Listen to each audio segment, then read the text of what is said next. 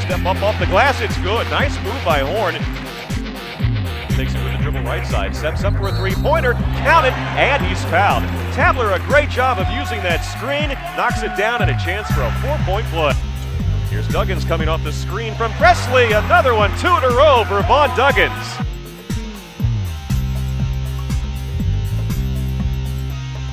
Wilson against Rogers, nice turnaround move on the baseline, the first 2 for 13 for Tabler and 12 for Duggins. Brown rises for the shot.